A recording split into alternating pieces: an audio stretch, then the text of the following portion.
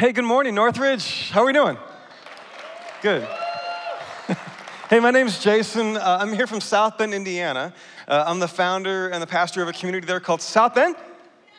Did we talk last time I was here? Oh, okay.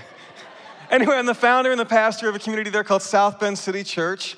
And I got to be here earlier this year for the first time. And I'm so glad to be back with you guys this New Year's Eve weekend. This is really special. Thank you. So it's New Year's Eve weekend. You guys are the brave ones who got up early with a late night ahead. I'm proud of you. I'm curious, if anybody's doing the New Year's resolution things. Just yell if anybody has any resolutions. Do you have shout, make some noise. Anybody? 10 of you have New Year's resolutions. Okay, so of the 10 of you who have New Year's resolutions, will you just shout if anybody has a financial resolution? Anybody? A few of you have a financial resolution, okay? Does anybody have a social media resolution? Something like, I'm gonna spend less time on social media, or I'm gonna stop trolling people on social media, or anybody have any of that? None of you. Maybe you should think about that. Anybody have a health, diet, fitness, gym, anything like that? You're gonna start a new pattern there in the new year. Anyone? Okay, there it is, interesting. Is anybody playing that thing where you're like, my resolution is I'm not gonna have a resolution because I'm just fine the way I am and I'm tired of the world and the internet telling me I'm not? Yeah, a few of you out here. Okay, that's good. That's good. In 2017, going into this past year, I had a list of goals and resolutions for the year, and I did the thing that you're supposed to do. I actually wrote them down, and I put that they were concrete, they were measurable, all the right things, and I put them on my bathroom mirror so I would be confronted with them every morning and every evening. First thing in the morning, last thing of the day, here are my goals. I had some fitness stuff, some diet stuff, I had some financial stuff, I had spiritual stuff, I had work stuff, all there on my list. And 6 months into the year, I took that darn list off the mirror and I threw it away because it wasn't doing me any good. I was 6 months in and everything had just kind of fizzled out. All those goals, all those resolutions, they didn't have much life or energy to them. And I was just sort of tired of this ruse where I walked in every day and stared at these things that I wasn't connecting to anymore. There was one thing on that list that 6 months into the year was more full of life and energy than it had been when the year started. And I'm gonna get to that later. But we're talking about that this weekend because I think New Year's resolutions, New Year's expectations, all of that's really important for the day that we're in right now, today. And even if you don't have actual resolutions, even if you haven't specifically thought about it, we all have a vision for the year ahead. And if you think, no, I don't have a vision for the year ahead, well, that's also a certain kind of vision for the year ahead, right? We all have some kind of picture of the future, whether we realize it or not. And we're gonna talk about that today for a little bit. The thing about a vision for the year ahead, the thing about goals and expectations and resolutions is that before you even get to that point, before you write them down or create that picture of the future in your head, something else has already happened, whether you realize it or not, which is that somewhere inside you, you've decided what's possible and what's not. Right? Before you even get to that point where you create a picture of the future, somewhere, maybe subconsciously, maybe unknowingly, you've just decided there are certain things that are possible, that are eligible in the year ahead. And there are other things that aren't. And I want to talk about how we learn to see the future, how we learn to think about the future. And to do that, I want to go back to the Christmas story one more time. Are you guys Christmased out, or can you go with me? Yeah, a couple of you are ready to go with me. These are my people right here. Thank you, guys. So that's what we're going to do. I'm going to pray for us, and then we're going to get into the scriptures a little bit, and we're going to see where God takes us today. So if you want to, bow your head with me, and then we'll get into it. Loving God, I'm really grateful that we're here today because it's the end of one year, and we're on the threshold of what's next. And I know that for some, 2017 has beat them up, wounded them, wore them out. And they're ready to be done with 2017. And I'm really grateful that you give us another day, another moment. And for those that have that experience of the year behind them, God, I pray that you would just lift their head today. Pull back their shoulders, help them get hopeful again. Find some faith again. Make that a gift that you give them today. For those who are excited, who are ready to celebrate, ready to have a good party tonight, I pray that you would take that joy and that hope and you would just take it deeper and that you would create possibilities for 2018 that we didn't even know about until you spoke to us. And we pray through Christ. And we all said, amen. Well, let's get into it, guys. Let's look at this story. So this is Matthew chapter 2. Technically, this is kind of like a little bit after the Christmas story, but you'll recognize it as part of how we think about Christmas. This is Matthew chapter 2. After Jesus was born in Bethlehem in Judea, during the time of King Herod, Magi from the east came to Jerusalem and asked, "Where is the one who's been born King of the Jews? We saw his star when it rose and have come to worship him." These are the Magi, the wise men, the three kings, right? That come from the far east. They're looking for Jesus. Now, I actually have like this deep attachment to these guys because of a childhood Christmas experience that was part of our family Christmas every year. So our little church in Indiana, our little faithful church that I grew up in, we did this big thing every Christmas season. And you guys wouldn't know anything about this, but we did this big thing where for 2 weekends we put on this live living Christmas show, and it was amazing, and it would blow your mind. I'm just kidding. Yeah, by the way, your whole Glory of Christmas thing, like down in Indiana, I'm an airplane ride away from here, right? But down in Indiana, people in my church heard I'm preaching at Northridge, and they come up and they say, "Have you heard about the Glory of Christmas?" And they come up here from my church to your church on Christmas, and they won't shut up about your church when they're at my church. So thanks a lot for that. No, good job there. So the church I grew up in, we did our own thing like that. So our version was, we'd bring everybody in, like we had thousands over a couple of weekends. We'd bring them into our sanctuary or auditorium, and we set a little opening scene. It was brief. It was just a few minutes. And then we would file everyone out of the auditorium, and they'd get divided up into family groups of about 40 people. And we were about to take them on an actual sort of journey where we had turned the woods next to our church into a sort of condensed version of the walk from Nazareth to Bethlehem with all these scenes that were staged, right?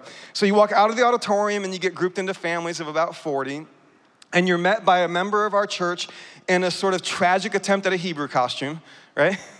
And they're there, and they're sort of giving you the orientation. They're saying, we've got to go from Nazareth to Bethlehem because we've got to do the census, and you get papers with a Hebrew name and a Hebrew lineage and a job. And so we line the family up, and they walk out of the church, and they're on the parking lot road there, and they stop in Nazareth, and they meet Joseph and Mary, who are in Nazareth, also getting ready to make the journey.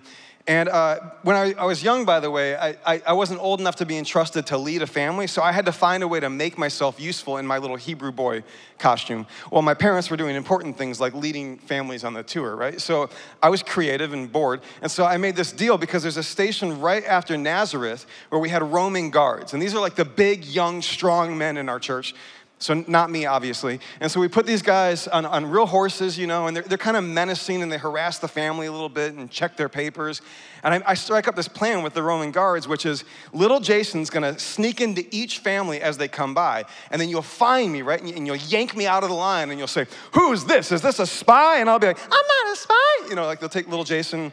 And then they would literally drag me kicking and screaming back behind their little guard shack that we had set up.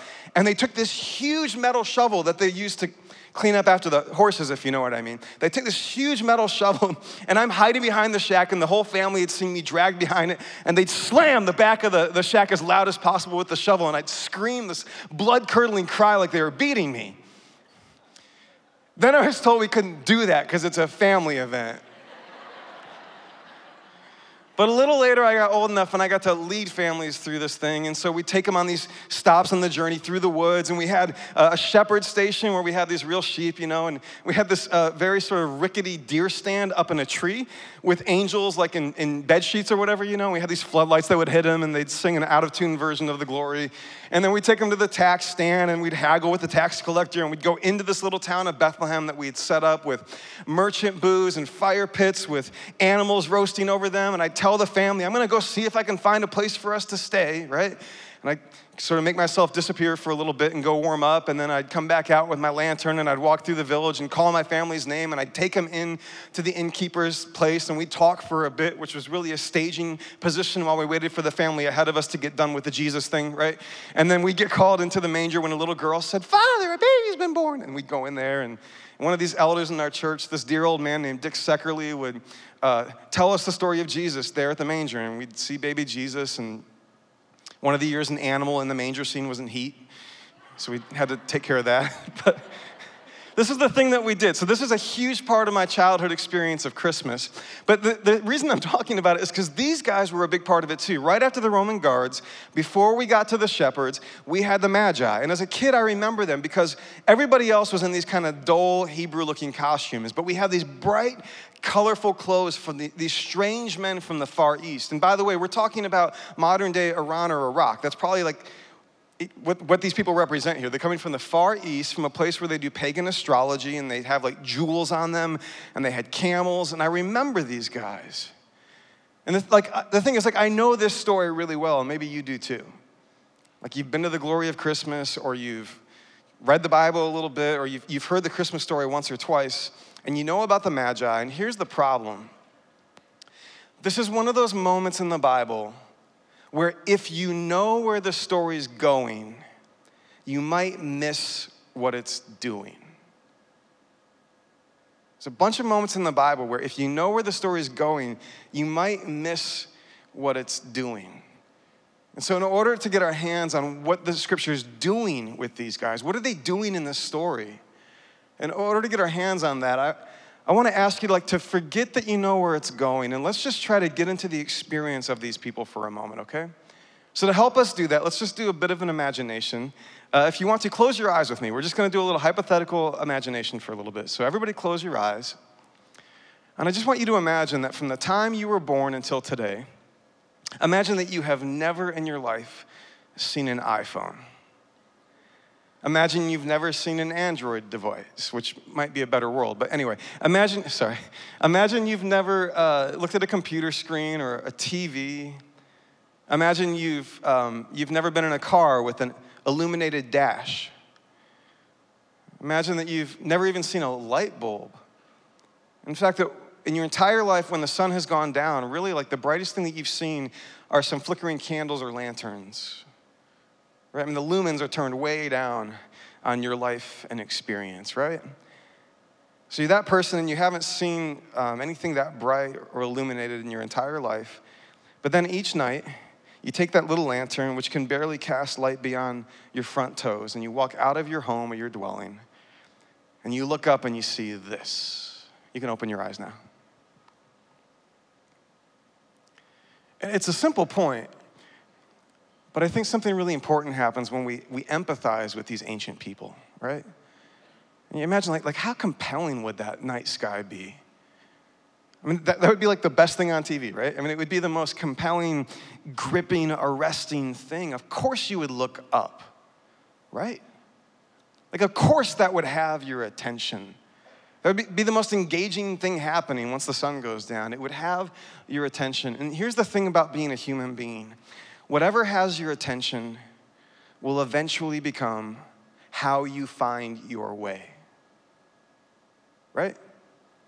Whatever has your attention will eventually become how you find your way. So you give your attention to this thing, like the stars in the sky, and pretty soon they become how you find your way through the world, how you make sense of the world. And so for many ancient people, astrology becomes how they find their way. And by the way, let's not just make this an ancient thing. You and I do this too. Whatever has our attention will become how we find our way, won't it? If the numbers are the only thing that have your attention, the spreadsheets, the dollars, the bank account, right? If that's the thing that has your attention, it will eventually become the orientation of your life, right? You will move your life into alignment with those numbers, right? And you'll sacrifice other things to honor that thing that you're paying attention to. It's the money. It could be the fact that you just live in a world where all you see is beautiful people. They're all over your feed. Never mind that they've been photoshopped and Instagrammed and all that, right? You just see beautiful people with perfectly white teeth and perfect bodies, and you pay attention to that. Your eyes are on it every day. So you begin to orient your life. You begin to spend your money. You begin to give your time so that that's the thing that sort of pulls you forward in life, right? Whatever has your attention will become how you find your way.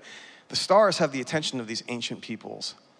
And the stars, for many of them, become how they find their way. In fact, it's not just an amateur thing. Some of them become professionals. And that's what these magi are. Magi, by the way, same root as magic. These are pagan astrologers from far away who are professionals at watching the stars to try to figure out how to move through the world. What's happening in the world? What's the nature of God or the gods in the world? That's what they're paying attention to. And it's interesting then, Because the scripture seems to be aware that the way that God speaks to the Israelites, there's an awareness that this is, first of all, true, that whatever has your attention will become how you find your way. And there's awareness that this could be a problem. So watch this. Watch how the scriptures, watch how God speaks about this relationship to the stars. First of all, in Deuteronomy chapter 17.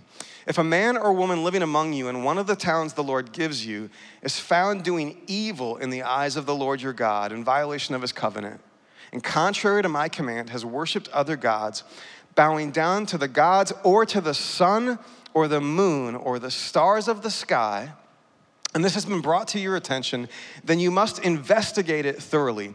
If it's true, and it's been proved that this detestable thing has been done in Israel, then take the man or the woman who's done this evil deed to your city gate and stone that person to death.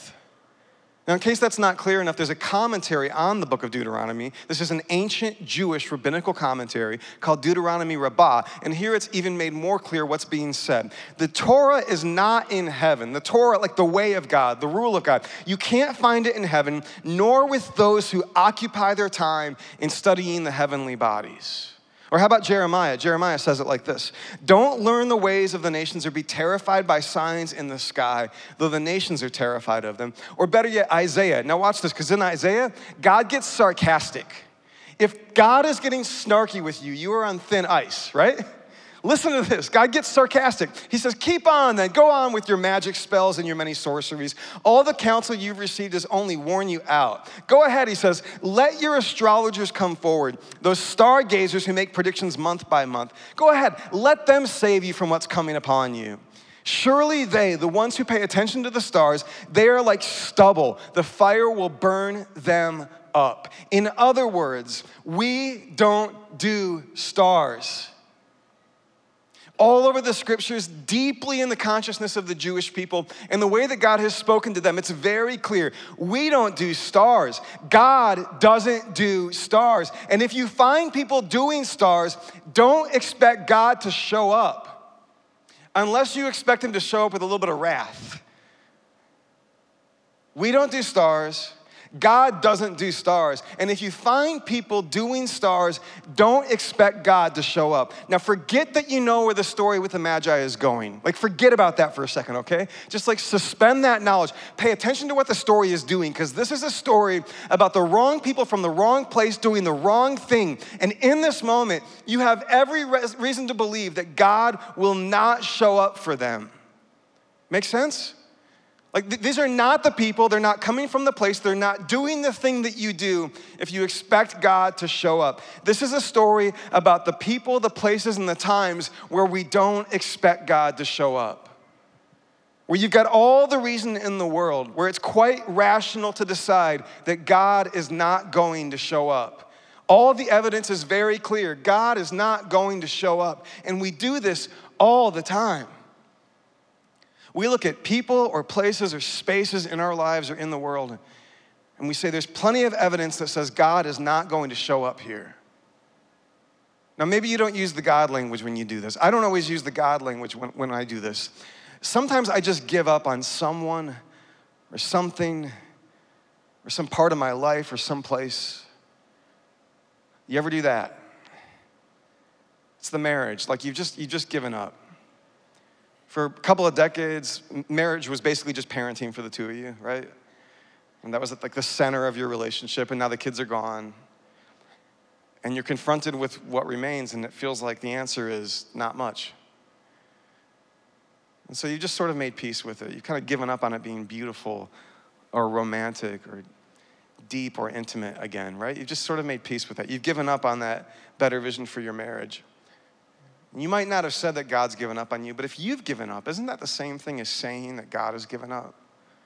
In your belief, if you've given up, isn't that the same thing as saying, this is not a place where God will show up?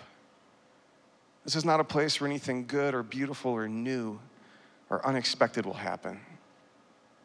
Maybe it's your friend who's an addict, and you've been through cycle after cycle with them.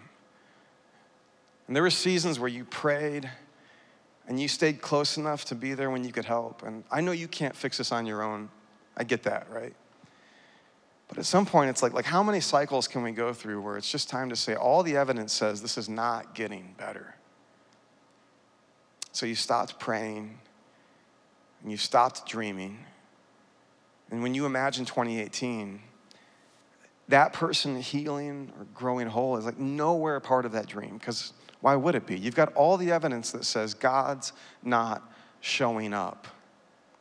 They're the wrong person doing the wrong thing for too long. What about you? Maybe it's not somebody else or someplace else. What about you? Some part of your life, some habit that you're stuck with, some pattern that you can't break out of, some place you keep failing. And you resisted it for a little while, but honestly, now it's just like, look, I've got enough history to tell me this is not a place in my life where God will show up. And so your dream for 2018 doesn't have any aspirations for that part of your life. You just assume that the way things have been is the way things will be. And you don't have any vision for that anymore, right? Maybe it's your home, your neighborhood, your school, or maybe it's just the way the whole world has come at you in 2017. How many days can you wake up and check the headlines and see palpably the world breaking before you just say, this is just the way things are, this is the way things will be? The story's not going anywhere good, and I'm not expecting anything to happen in 2018. There's nothing good that I can be a part of in 2018. And so this cynicism just sort of grips you, it owns you. This is the moment in the story where you hear about men from the wrong place who are the wrong people. They're pagan Gentile astrologers doing the wrong thing, watching the stars, and you say, I know where the story's going. Like, I know how these stories end. Which is why it should surprise us, it should astonish us that the story actually goes where it goes. So maybe hear this for the first time. I know you've heard it before, but maybe you could hear this for the first time when we read in Matthew 2, later in the chapter. After they, the wise men, had heard the king, they went on their way, and the star they had seen when it rose went ahead of them until it stopped over the place where the child was. And when they saw the star, they were overjoyed. And on coming to the house, they saw the child with his mother Mary, and they bowed down and worshiped him. And they opened their treasures and presented him with gifts of gold and frankincense and myrrh. So the wrong guys from the wrong place doing the wrong thing, the people where you have every reason to believe God's not showing up for them, they end up right there with Jesus. They get to meet Jesus. They get to worship Jesus. They get to go home and tell stories about having been with Jesus. This is a story about a God who is radically indiscriminate about where he will show up. It's like it's begging you to say, you know that place, that person, that part of your life where you've decided nothing's gonna happen? Like, think again. Like, reconsider that. Don't shut that down yet. And when you dream about the year ahead, maybe it's time to press into those areas where you've been most convinced that nothing's gonna happen. God's not gonna show up. This is a story about a God who is radically indiscriminate about where he will arrive, for whom he will arrive, because love keeps compelling him to the most hopeless places, the most forgotten people. It's time to reconsider the cynicism that has clouded over our dreams. Maybe 2018, God is like right there, like God is on the edge of God's seat saying, will you dream with me? Will you pray a little more? Open yourself up to the possibility that 2018 might look different. I might call you into a surprise. I might want to astonish you. I might want to do something unexpected. My city, South Bend, Indiana, is the kind of place where it's easy not to expect much. So I grew up in the area since I was 10 years old, sort of outside the city limits. And then when I was in college, I wanted to buy a house, and so I bought a house in the city limits because they were a lot cheaper in the city for a lot of reasons, if you know what I mean. So I've been living in the city of South Bend for over a decade now. And then in the last few years, I've been paying closer attention. City of South Bend has something in common with the city of Detroit on a smaller scale, but city of South Bend in the first half of the 1900s was economically driven by a car factory, a company called Studebaker Cars. And at their peak, Studebaker Cars employed about 30,000 people in the city of South Bend in a city of 100,000 people. So in the early 1960s, when they literally just, in one day with no notice, just turned the lights off and shut the whole thing down, it's like the lights got turned out on the whole city. And then for the last half century, There are all these marks, all these wounds that the city still carries, the economic difficulty from that time. And there's signs of it in our city that you can see. Like, there's a remnant of the old Studebaker factory. There were 113 buildings, like acres and acres and acres and acres of our city. Now there's a little bit of it left. There's one monstrous building that kind of hulks over the city, this 1.5 million square feet of industrial concrete, many stories tall, that you can see throughout the downtown area, and the windows are busted out and it's dark. And it casts like a shadow over the city, like literally, because the sun has to shine through it to get into the south end of downtown, but also metaphorically, right? So you see that and you hear the stories, and for decades our city's been feeling that way. It's easy not to expect much in the city of South Bend. Now in 2010, this thing breaks into my life, which is a picture of the future that I was not expecting.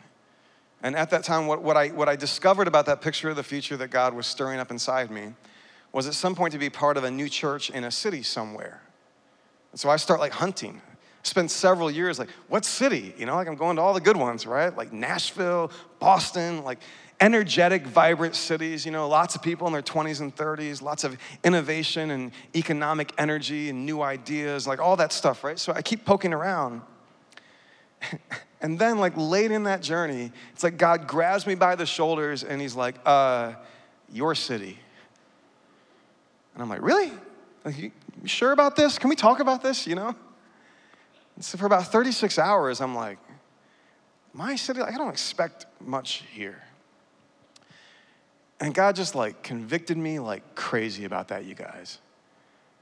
And I've thought back on that. It's wait, so you're gonna plant a church. You're gonna invite people into an encounter with God that they don't expect. But you don't even have the faith to believe that he could do that in South Bend. Probably better check that, right? There are signs, like I said, of the city of South Bend. Let me show you an old picture. It's actually not that old. It's a picture from 2 years ago in that old Studebaker building. It looks like this. That's the kind of thing that you see and you think, why would I want to be here, right? The wood floor is buckling. There's metal just hanging from the ceiling. The rails have been busted out. Be careful up on the mezz balcony there. It just sort of feels like a skeleton or a corpse of a life that used to be there, right?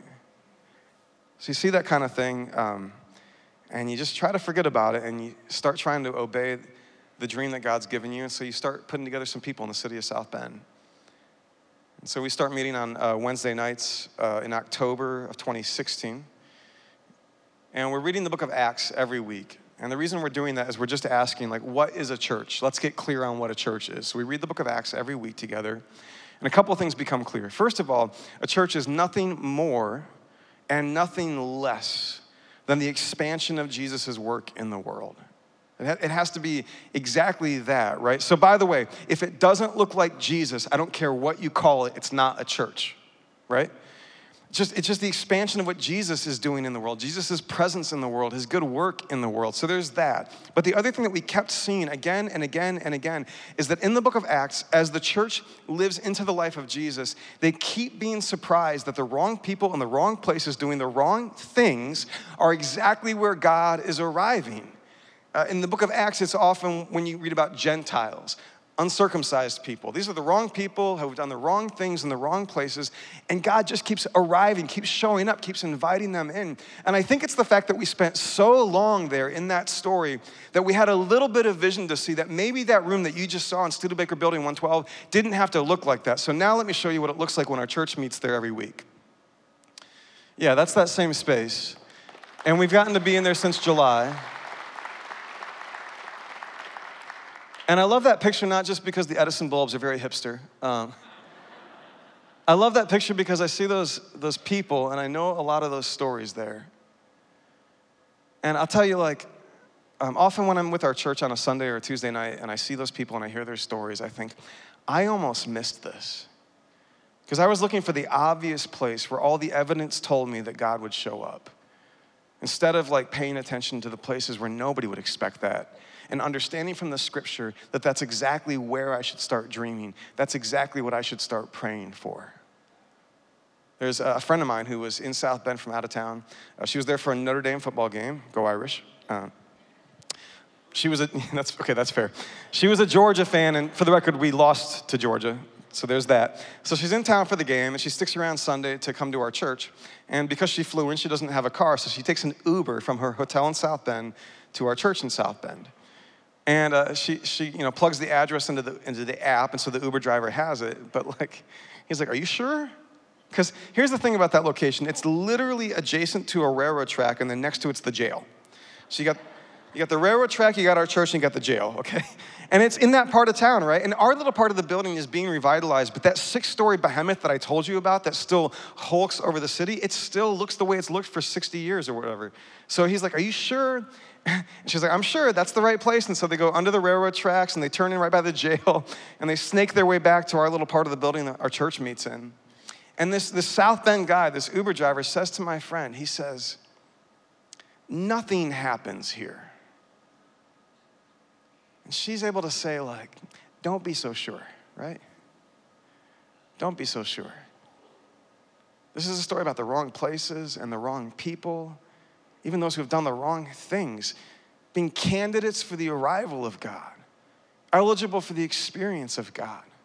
And it's begging us in the year ahead of us, as you dream, as you think, where have you written God off? And is the story telling you, think again? I told you there was one resolution that made it for me this year, right? There's one resolution that 6 months into 2017, 9 months in, 10 months in, even though everything else on that list had sort of lost its energy, lost touch in my life, there was one thing that day after day I would wake up and I would feel the life of it. I would feel the energy of it. And the one thing was, launch South Bend City Church with grace and peace. We call ourselves a community of grace and peace. So that was the one thing there.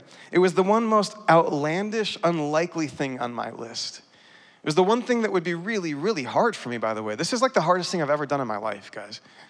And yet it was the one thing that had this energy and this life to it that keeps waking me up in the morning. I remember before I did this, there was a season in my life where I realized it was too easy to go to sleep. And I never stayed awake with dreams. You know that feeling when you lay in bed and you think, "Man, I wonder what could happen," right? It had been a long time since I'd experienced that. And can I tell you, now I have that almost every single day. Sometimes I stay awake because I'm stressed and we're planning a nonprofit, and there's that, you know what I mean? But mostly I stay awake because I just get to see these incredible stories, and I don't want you to miss that. So maybe it's somebody in your life, or maybe it's a relationship that you have, and you have sort of ruled it out. Maybe not actively, not overtly, but the fact is it's no part of your dream for the year ahead. You just sort of embrace the status quo. Maybe it's the way your family operates, or your marriage. Maybe it's what your work life is like. You punch the clock, but you don't think of your 9 to 5 or whatever your hours are. You don't think of that as time where you expect God, time where you're looking for the arrival of God. Maybe it's your neighborhood where you kind of do the thing that a lot of us do, where you just sort of pull in, let the garage door close, walk into your house, and sort of ignore what's going on 100 feet away. Why would you get your hands dirty in that? Why would you get involved in that, right? I don't know. We could go on and on. Maybe it's, you know what it is. I think you do. Or if you pray about it and sit with us for a bit, you might. And it might, by the way, just be you. You might have decided, you might have been told you're the wrong person. You're in the wrong place in life. You've done the wrong things. So there's no way that your life is a place where God would arrive. I'm just here to tell you, if this story matters for anyone, if it applies anywhere, it applies to you right now. And as we talk about the year ahead. So I want to challenge you, go back, reevaluate your resolutions. Think about your vision for 2018 and ask yourself, have you left any room for the God who keeps showing up in unexpected places where everyone has written things off? And is it time for you to be the person who believes, who hopes, who dreams, who prays, who has that kind of faith? And by the way, can you imagine what happens when thousands of us dream about 2018, knowing about the God who shows up like that? If you're able, will you stand to your feet, and I'll pray for us before we go.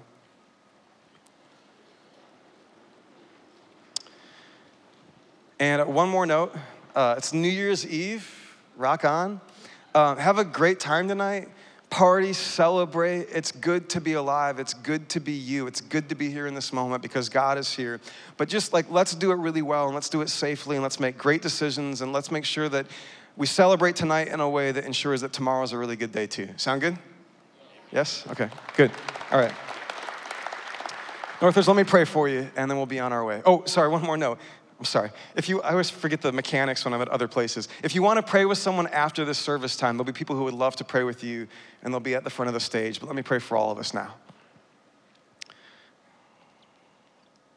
Loving God, I'm so grateful for stories like these peculiar men who come from the East, because they followed a star, and they found themselves at the feet of Jesus.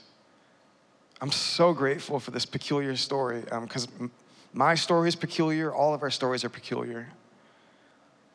God, I pray that not just with my words, but with your Spirit, you would break into our hearts. You would open up our chests. You would lift our heads. You would fill our dreams. And you would cause us to reconsider whether we have ruled you out in places where you want to show up in 2018. So God, as you convict us, also inspire us, God. As you show us the places where we have dreamed too small, give us bigger, better dreams. Teach us to pray. Teach us to press in. And when it doesn't happen overnight, I pray that you would help our faith grow even deeper, that we'd go even further with you into the adventure that you're calling us to.